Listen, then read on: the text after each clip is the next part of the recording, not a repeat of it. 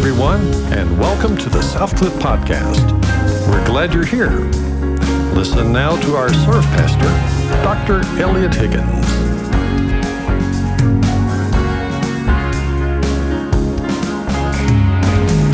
We are together today, continuing in the book of Romans. Now, I brought with me something of interest. This is a compass, probably used in the 40s, made of brass, and it is designed really for navigation, especially on the ocean. Now, this compass, if you're not familiar with a compass, the needle in it, no matter where you go, it will always come back and be pointing to north. Always. So if you're in the ocean and there's no landmarks, street signs, navigation aids that you have, it's a cloudy, overcast sky, you can't see stars, sun or moon, you don't know which way you're going, this compass, the needle, will point north. From that, you can get your bearings of where you need to go. People have been doing this for hundreds of years. Can you trust a compass? Can you trust it crossing an ocean? Can you trust it getting out of a desert or a jungle, forest? Many people would say yes. In fact, it's an incredible navigation tool, but here's the simple truth. If you were to take this compass and you were to follow that needle, it's pointing north all the time. If you followed it all the way as far as you could go, across every mountain range, every valley, every glacier, doesn't matter. You kept going until you got to the North Pole that this thing's pointing at. You would never arrive. You would actually be about 300 miles away from the true North Pole. The true North Pole is a geographic location that does not change.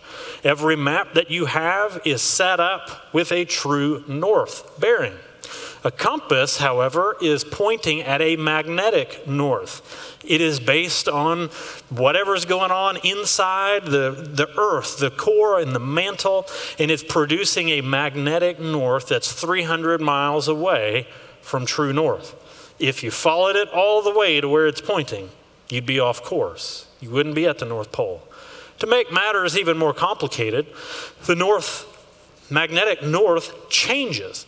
Not only is it 300 miles away, almost half the distance of Texas, but over the course of this past year, it's even moved 35 miles. That's the difference between Fort Worth and Dallas.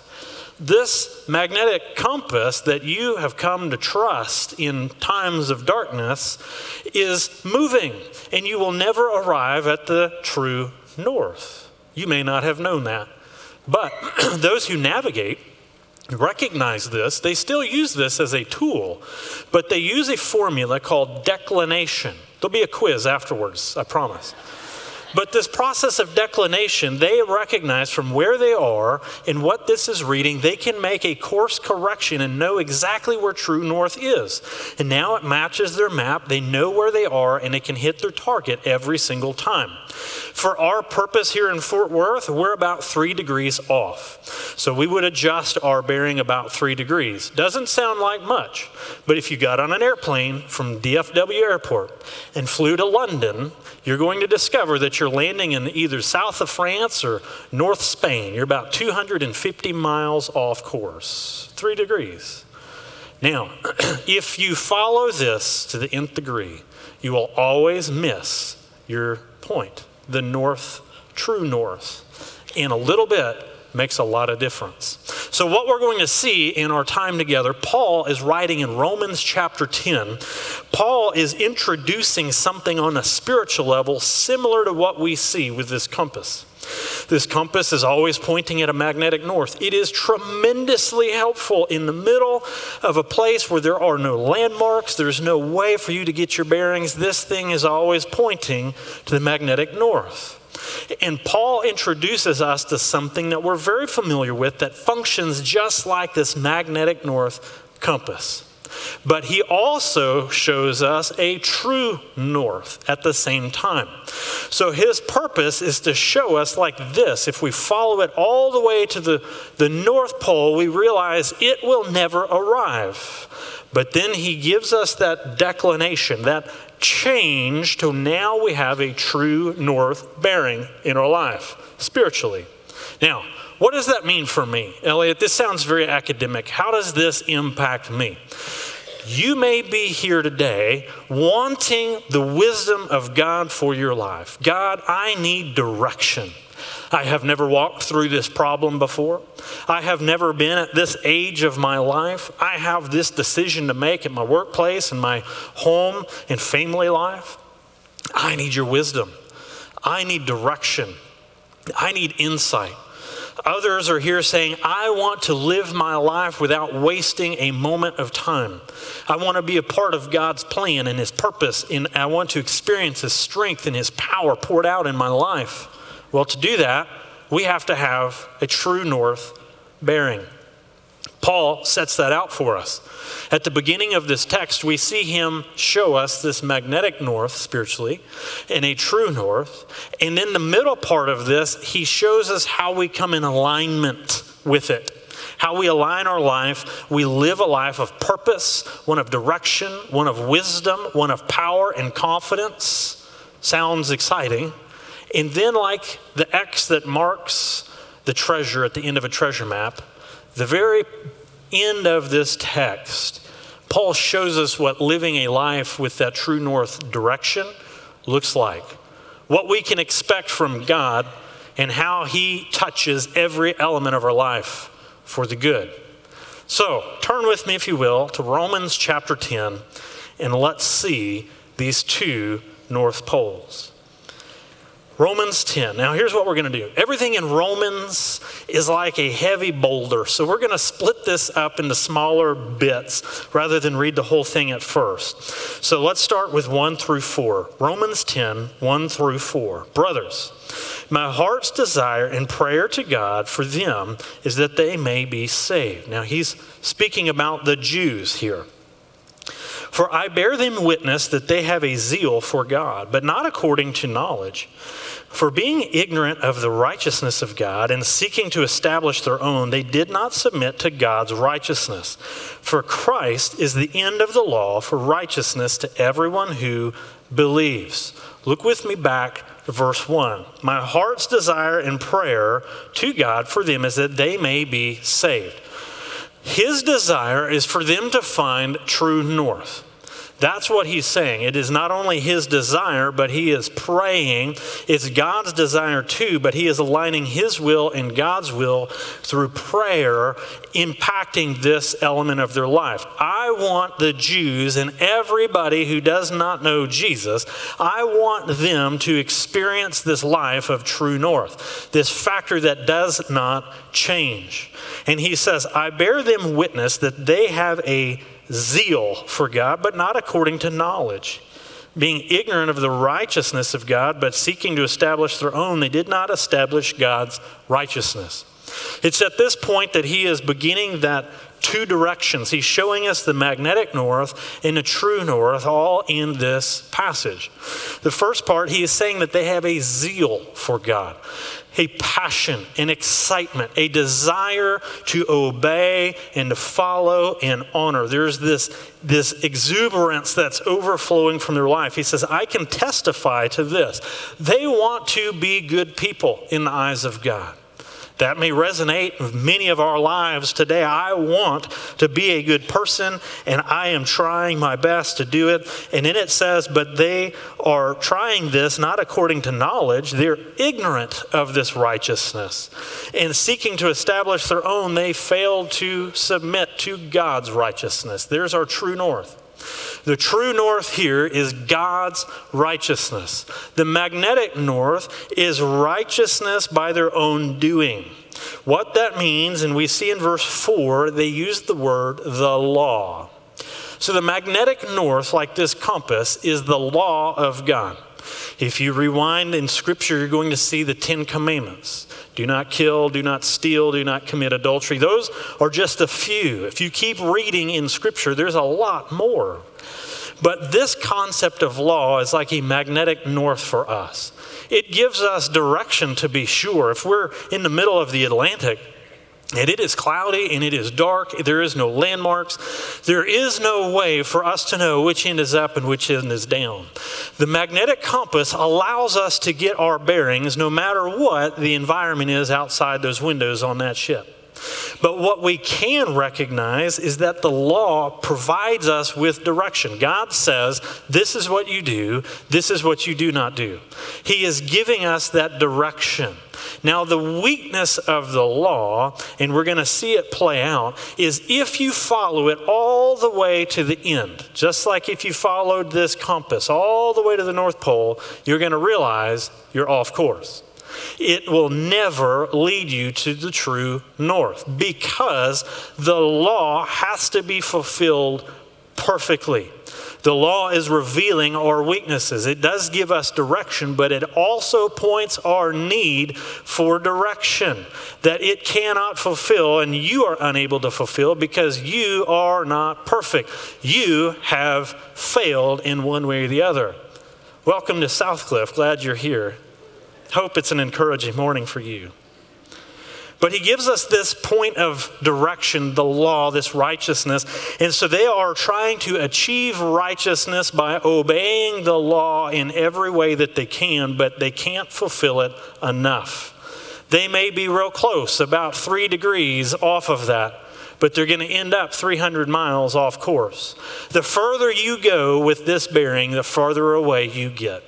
And ultimately, this is what Paul is saying, is this true north is Jesus. That number one point that you can write down, Jesus is life's true direction.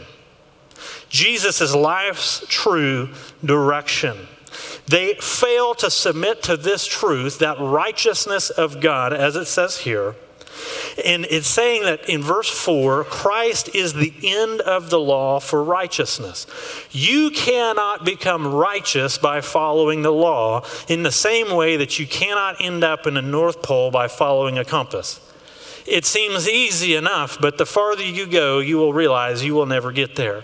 The righteousness of God only comes through Jesus, period. He is true north. Jesus is life's true direction. He begins this process of declination, as we mentioned before. Navigators have a formula for how you take this reading here and you figure out how you correct for north. Now Paul is beginning to do that for us. He's saying this magnetic north won't take you all the way. It's Christ who does. He is the end of the law for righteousness for all who believe. That concept of belief, it's a theme that continues. This is that process where we jump over from this magnetic north to a true north bearing. Jesus is life's true north. He is life's true direction. And the way that we set our focus here is by believing in faith in him, nothing else.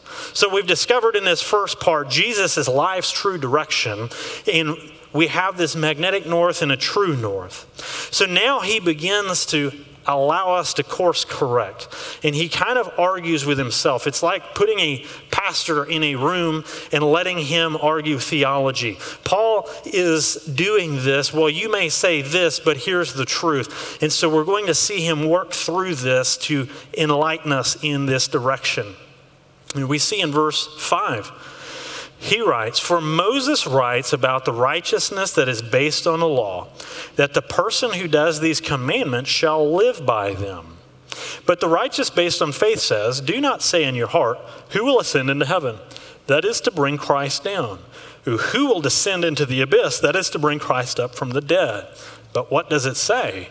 The word is near in your mouth and in your heart. That is the word of faith that we proclaim. Because if you confess with your mouth that Jesus is Lord and believe in your heart that God raised him from the dead, you will be saved." Let me pause on this next part. We recognize that Jesus is life's true direction. In this section, Paul is bringing us to that true north attitude in our spiritual life. And he begins by saying, Moses writes about righteousness that is based on a law that the person who does the commandments shall live by them. If you're going to follow this magnetic north, you have to do it absolutely perfectly every time. That's the law. You have to be perfect 100% of the time. That's what Moses says, but nobody can do that.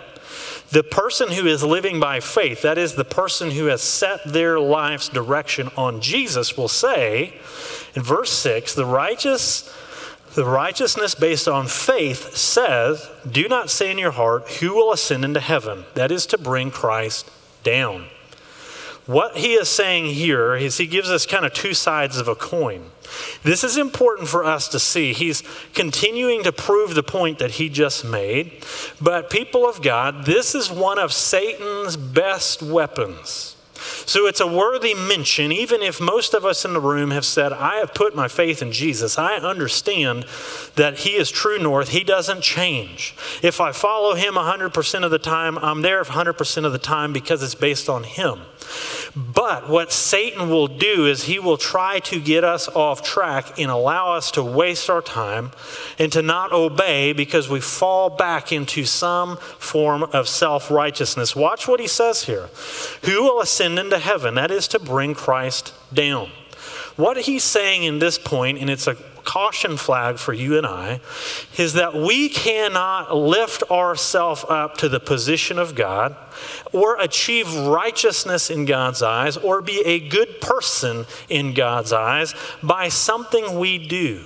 You see, he's saying, who can ascend into heaven? In other words, I am a good person. I come to church. I feed my dog. I tithe when I come to church. I do all of these good things. I'm a good person. Therefore, I am recommending myself to God, and that is insufficient. That is to bring Christ down. It's impossible. What God has done through Jesus, he lifted him up beyond anything you can do for yourself. So who can ascend into heaven? No one. That is one mistake that many of us make of, I feel like I am right with God because of the things that I do. You couldn't be further from the truth. One who lives on faith that has that true direction knows better.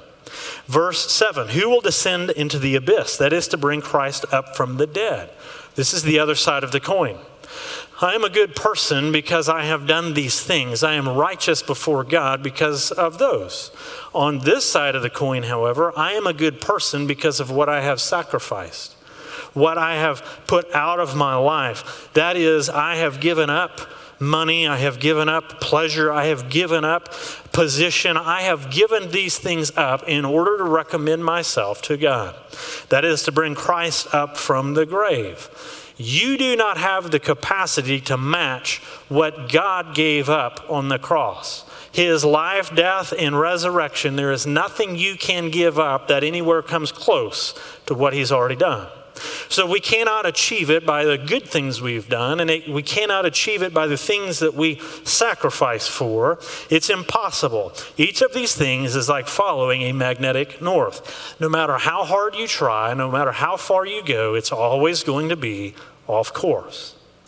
And he says, what does it say? If you can't do these, the word is near to you in verse 8, in your mouth and in your heart. That is the word of faith that we proclaim. That is the word of faith from the apostles, the word of faith that they declare out of Scripture, the word of faith that is presented to each of us today out of the Bible. He says, if you confess with your mouth that Jesus is Lord and believe in your heart that God raised him from the dead, you will be saved. So we recognize, number one, Jesus is life's true direction. But in this section, he is bringing us over to that true north concept. And the way that he does this is he allows us to remember that God does all the hard work for salvation. God does all the hard work. There is no way, no matter how much righteousness that you present, that you will ever equal what Jesus has already done. He is the direction in life, he is the purpose of life, and he has done all the hard work thereof. That allows us to get fully in line that true north only comes through Jesus and his righteousness. I enjoy drinking tea. I drink a lot of it during the day. It's one of the greatest pleasures of my life for whatever reason. There could be bigger, more problematic things that I do. But when I put the tea bag in my tea mug, that tea infuses all of the water. That is a symbol of the righteousness of Jesus. The moment that our life is lined up, that faith, that belief, it infuses every aspect of our life, and he now becomes the true direction. There is nothing that I can do to clean it up, to clean up my life, to change any of that. It has already been imparted to me through Jesus. All the work has been done. Jesus is the true direction. It does not change, and God is doing all the hard work for salvation. He is doing all the hard work for that direction. All we do is cling to it in faith. Seems counterintuitive. Matter of fact, we like doing this true north or the magnetic north. We like this because we can see it. I can see where I'm headed. When I turn this way, I can see. When I follow by the law, I can see things. But this is not by the law. This is faith. And he changes that direction to true north. Jesus is life's true direction, and God does all the hard work for salvation. So how does this impact me? I recognize that when I die, I'm going to stand before God because of Jesus' righteousness. I recognize that God's desire to give me a confident future, that his desires, my life is lined up with the true north. But what about when I walk into the office tomorrow? What about when I go to home and all the drama that may or may not be there? What about all of these life scenarios? How do I navigate that? What does this do today? That's where we come in this final section. Paul paints the picture like that X on a treasure map. This is what happens when our life is lined up with true north. Not only do we not have to cross mountain ranges and valleys and forge rivers that we shouldn't have to do. We don't waste time on those things. We stay focused on God, but there's so much more that God has for every detail of your life. Watch in his final part. Verse 10. For with the heart one believes and is justified, and with the mouth one confesses and is saved. So we recognize here the heart is justified and the mouth is saved. So he's giving us this concept with the heart, the core of who I am, how I think, what I do, the very essence of my nature. When I believe that I am justified, it's nothing that I do. He is giving me something. It is who I am now. I stand justified before God. And then he says, if you confess, you will be saved. One is what you have become, justified. The other is what you are saved from. All that stuff in your past. All that's taken care of. So he's lifting our eyes now to what it looks like when we're following the true north, that you have become a new person, that this is who you are, and all that stuff lies behind. And here's what happens, and the rubber meets the road, verse 11. For the scripture says, everyone who believes in him will not be put to shame. That word shame is very important. Not only is this speaking to non-believers, but this is an encouragement to believers. How does this impact me in my daily life? It means that when our life is set in Jesus' life's true direction, when we have true north, and God's done the hard work, there is no longer any shame. You and I do not have the capacity to turn back time. I don't know what you've done back there. And perhaps there is something that you have brought in here with you that you are the only one alive that knows what you have done. There may be only a handful of people, and you are so ashamed of that, you would be horrified if I knew and I spoke it from this platform this morning. Satan whispers in your ear, yes, this is you. This is what you have done. The Bible says when life is Jesus, in that true north, all of that stuff in our past, God has already dealt with it. There is no more shame. You and I cannot turn back time. We can't wipe it like a chalkboard. We can't erase it. We can't wash it in the washing machine. It's always there from our perspective, but in God's perspective, he's taking care of it. There's no more shame. The way this plays out in our daily life is sometimes we look at this and say, look, I can't obey God here. I know he's calling me to connect to this church. He's calling me to do this, to teach, to plug into a small group. He's calling me to whatever it may be. But look, Elliot, you don't understand what's in my past. You don't understand where I've come from. I don't have to. There is no more shame. It's done. That's what a true north life looks like. It allows us to take like that deep breath at the end of the day and relax. That's what true north in our life looks like. There is no shame.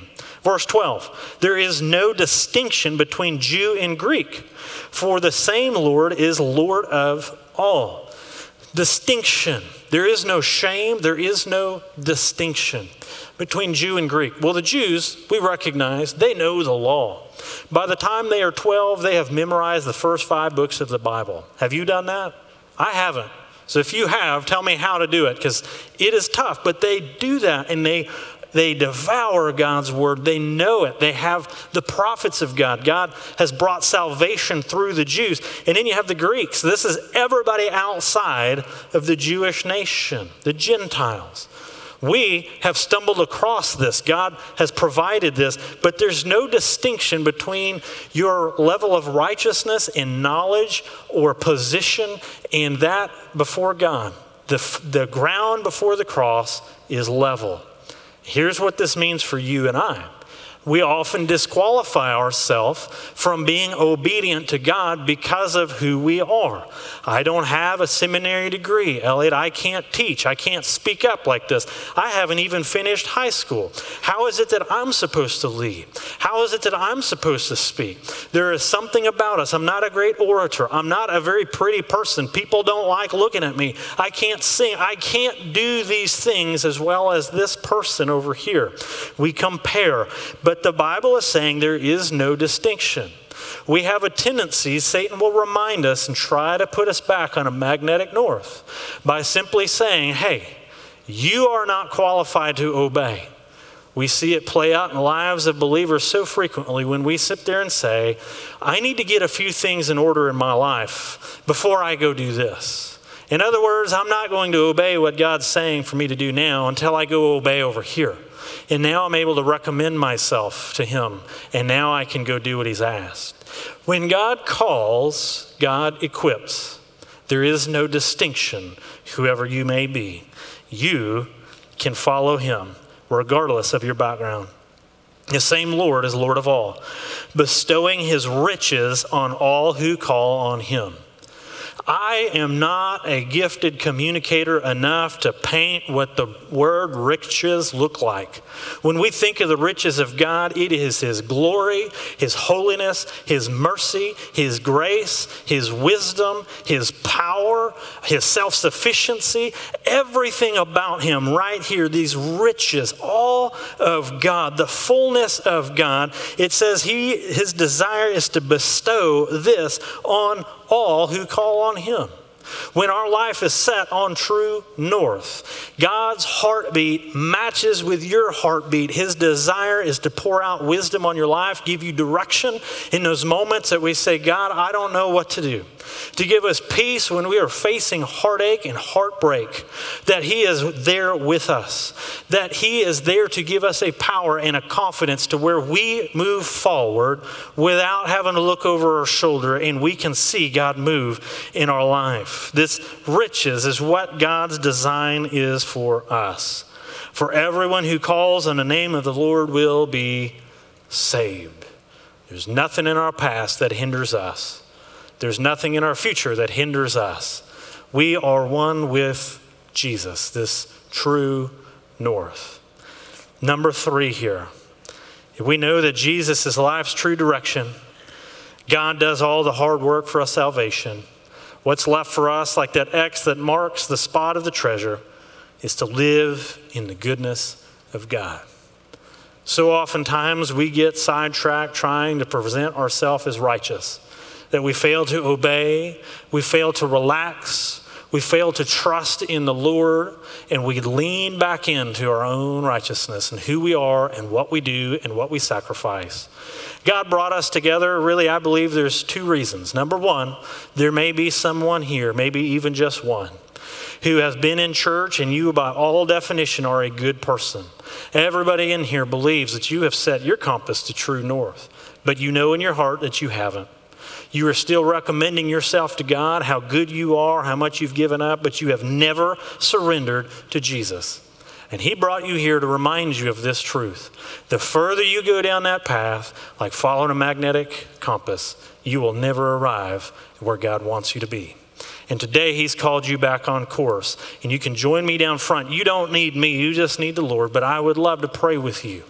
And we're going to have that opportunity. But the bulk of us in this room, we have put this magnetic north spiritually in our life so many ways.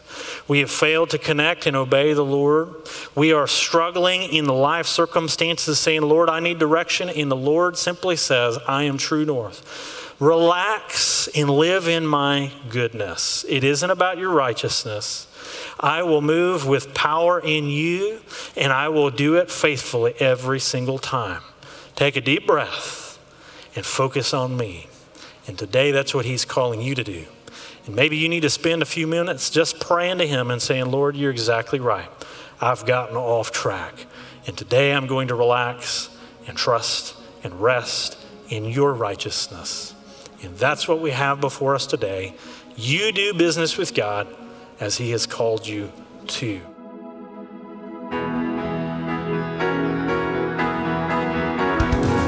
From everyone at Southcliff Church, thank you for joining us today. If you would like more information about Southcliff Church, please go to southcliff.com.